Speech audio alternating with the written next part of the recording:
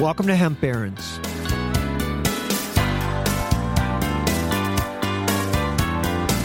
On today's show, an old friend stops by our Colorado Mountain studio to talk hemp. I first met Justin Jones back in 2014 when I had him as a speaker at our first cannabis show in New York City. Justin's been in the cannabis industry for over 10 years. He had one of the first rec dispensaries in Colorado, and he was an original partner in Kush Bottles, and recently he made the transition to hemp in Oregon. Having been through the marijuana explosion, Justin has some great insight into where the hemp opportunities lie. Let's join my conversation with Justin Jones from the International Hemp Exchange.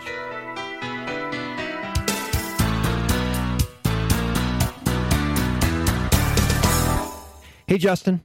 Hey, how you doing, Dan? I'm doing great. For our listeners, I would say you're probably one of my oldest friends in the cannabis industry. Yeah, and vice versa. We've known each other for quite a few years now. Yeah, and you were one of the first people on the cover of Cannabis Venture magazine. Remember when we had that magazine going? I had you guys on the cover of that back when you were back in Denver. Yep, yeah. Well, that would have been Kush Bottles days. Was that your first marijuana show at the Javits Center? Second, maybe? Or was it the first one? Yeah, we came out, spoke at that, and had some booths with Kush Bottles and Denver Consulting Group, I think both. And that was great. You were one of the first guys to come out of the non-marijuana world and say, hey, I can help these people out and I want to, and so many people were just like, I won't touch any of that part of the world with a 10-foot pole. And you brought your amazing skill set to bring people together and host a convention and all these things. And really that was so crucial at that time, and the industry needed it. And it's not so tangible all the time to know exactly how those effects are, but they're huge. And I can attest to it. So I appreciate that. We did tiny bit of progress. Helped if we did anything. I appreciate you saying that. Well, and at the same time, just the connections that you make. And I still have people that I first met at that first Javits Center convention, and just knowing you, and then when your daughter came out to Colorado and did a little internship with us at Denver Consulting Group and Kush Bottles, and we wouldn't have been able to do that. We wouldn't have known each other, all the things, So it's really all just spider webs out and gets better and bigger and everything else. So. Well, and speaking of spider webbing out, now with this farm bill passing, and now we're rolling into the next phase of this industry, and that's hemp, and that's what we're going to talk to you about today. All right, this is exciting. It's really exciting. It really is. Yep, it really, really is. I mean, I think most everyone in the country now knows a little bit about CBD, and some people know a lot about CBD, but I don't think anybody can appreciate the enormous demand. It's out of control right now, how much demand there is for CBD, right? I really agree with you there. And, the CBD has been going on for a while now, and the states like Oregon and Colorado, and there's a handful of other states that took the 2014 Farm Bill and took it a step further, kind of like those states have with the marijuana variety of the cannabis plant.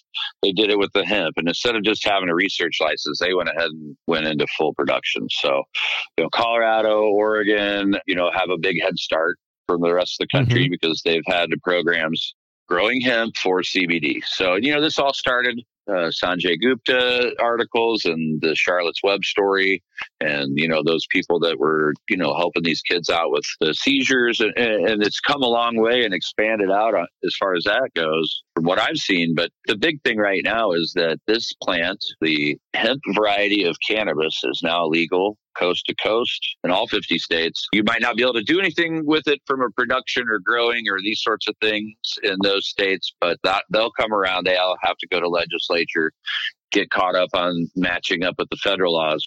In the meantime, we are seeing rapidly expanding market, both in the demand on the consumer side and also farmers growing hemp and growing more hemp and more farmers coming in. So. Well, and you talked about all the medical benefits that CBD, but we're seeing this product in makeup, in lotion, in food. It's going into a lot of things right now. Most people right now think of it for medical purposes, but I mean, as we're seeing it, it's going to start showing up in cosmetics. It's going to start showing up in Gatorade. It's going to start showing up a lot of places that you probably didn't think. And every one of those different organizations are going to need a supply. For sure. And that supply is right now a little bottlenecked because yeah, there's not it's a lot of bottlenecked farmers, right?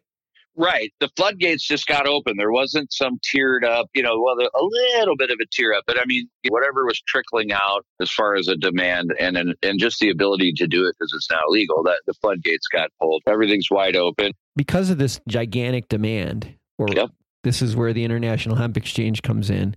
You're providing the seeds and in some cases the saplings for the farmers to use in their fields so that they can start growing these. And maybe talk a little bit about this HGH seed that you guys are growing. Tell us a little bit about that and what makes that special. Basically, the International Hemp Exchange has acquired the rights to grow HGH seed in the state of Oregon exclusively. HGH seeds is now being produced in Oregon for Oregon on a fourth generation Oregon farm. So it's a great partnership, and the International Hemp Exchange really, made it all come together and couldn't ask for a better situation. Let's just talk about the business model. Yeah. In this greenhouse, which you told me it's like 24 acres worth of greenhouse space. Yeah. Which is right. That sounds crazy. That sounds huge. So in that facility, though, you're producing the seed and you're also growing the plant there to a point where you can pass it off to the farmer so that he can put it right into their field so that they don't have to worry about, anything. You can get them up and running on a hemp production pretty quickly, right? As fast as they can put a deposit down on seed. At the end of the day, last year, Colorado had 600 total registered farms. So already here, 6 weeks into 2019, there are 2,000 farms registered to grow hemp in Colorado. So the 600 from last year, most of those guys are doubling, tripling, going 10x. But so we're creating this seed, and then our partner farm here also has the ability we can start the seed and grow it up as a starter plant and deliver that to the field.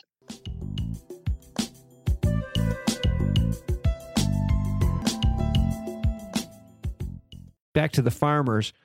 I think when we were talking earlier, you were saying that farmer can hope to make $500 to $1,000 an acre in profit with their normal crops. But when they're running hemp, just tell the listeners. Yeah. I'm not saying this. It's not going to be like the easiest thing to do. I don't want it to come across that way, but yeah, you're right. Farmers make between about $500 and $2,000 per acre, and that's their profit. With hemp right now, this year so far, the prices and the numbers that we're seeing, farmers are profiting north of $100,000 per acre. This is crazy. Just amazing. So that's super exciting. And I don't think that any farmer should run out and, pull all of his other plants out of the ground and go all in on hemp. That would be irresponsible. But I really do think that it's a chance for these farms to take a few acres maybe this year if they've never done it and do a test run. You know what? I talked to a guy who did 2 acres. He got a check for $480,000 for the biomass on the 2 acres. Yeah, you don't necessarily have to take a huge risk, and you might have a nice windfall. Build a new building on your farm, or upgrade your tractor, or pay off a mortgage. All the things that the farmers have to do to continue to create generational properties and farms that they can pass down to the next generation. Well, that's why I think a lot of our listeners are investors, and I don't think anyone really appreciates how much opportunity there is further down the supply chain, like the farmer. So speaking of opportunity, talk about some of the other places within this supply chain that are going to experience some big windfalls. Yeah, good. I'm hyper focused on our seed sales and really working with the farmers, but I am seeing, some of the broader side of the community and what's going on. And, I'm seeing investment opportunities on different types of extraction technology and extraction machines. And heard of somebody that's trying to build a pilot extractor that would actually go right to the farmer's field. And while they're out there harvesting the plants, they're literally shoving those plants all right off the field and into an extraction machine, and they're getting CBD oil right out the other end. Wow. So that doesn't exist yet. I've seen the schematics, and, I know those guys are looking for money. And I think when you see the numbers, it's pretty impressive. You're looking at an ROI on buying $1 million extractor that's weeks, if not months. Wow. But basically, yes, it's a fail-up situation, and I think that there's a lot of good investment opportunities. And this thing is scalable. It's national size numbers, international size numbers. Everything's huge. Yeah, definitely in the processing and then also in the drying. In order to make that oil, most of the time they want dried materials. So now these farmers are cutting their crops down in the fall. All that material needs to get to a drying facility. So, I was down at the Columbia Hemp Company just north of Corvallis, Oregon. They took over an old lumber yard that had the big buildings and covered buildings and then lots of concrete. And so, that place has got a bunch of different dryers, different technology.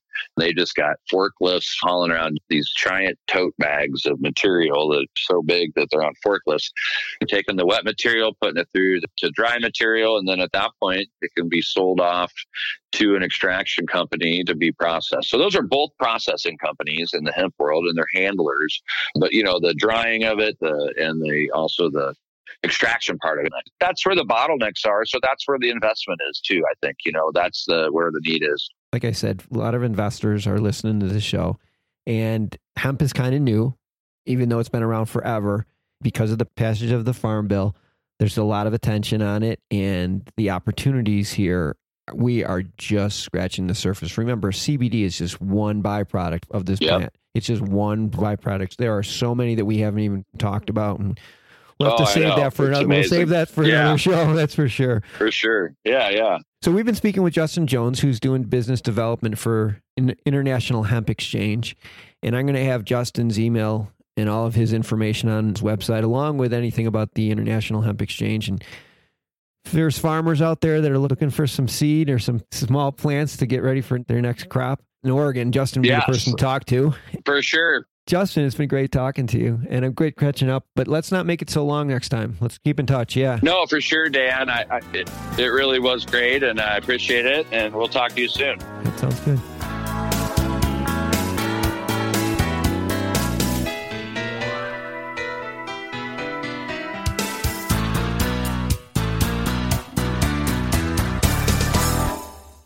Thanks for listening to today's show. To check out more great cannabis podcasts, go to podconnects.com. Here's a preview of one of our other shows. Hi, y'all. I'm Jo, host of Casually Baked, the podcast. If you're curious to explore the highly responsible side of cannabis, farming, and legalization, I'm here to help lighten the stigma and build your canna confidence.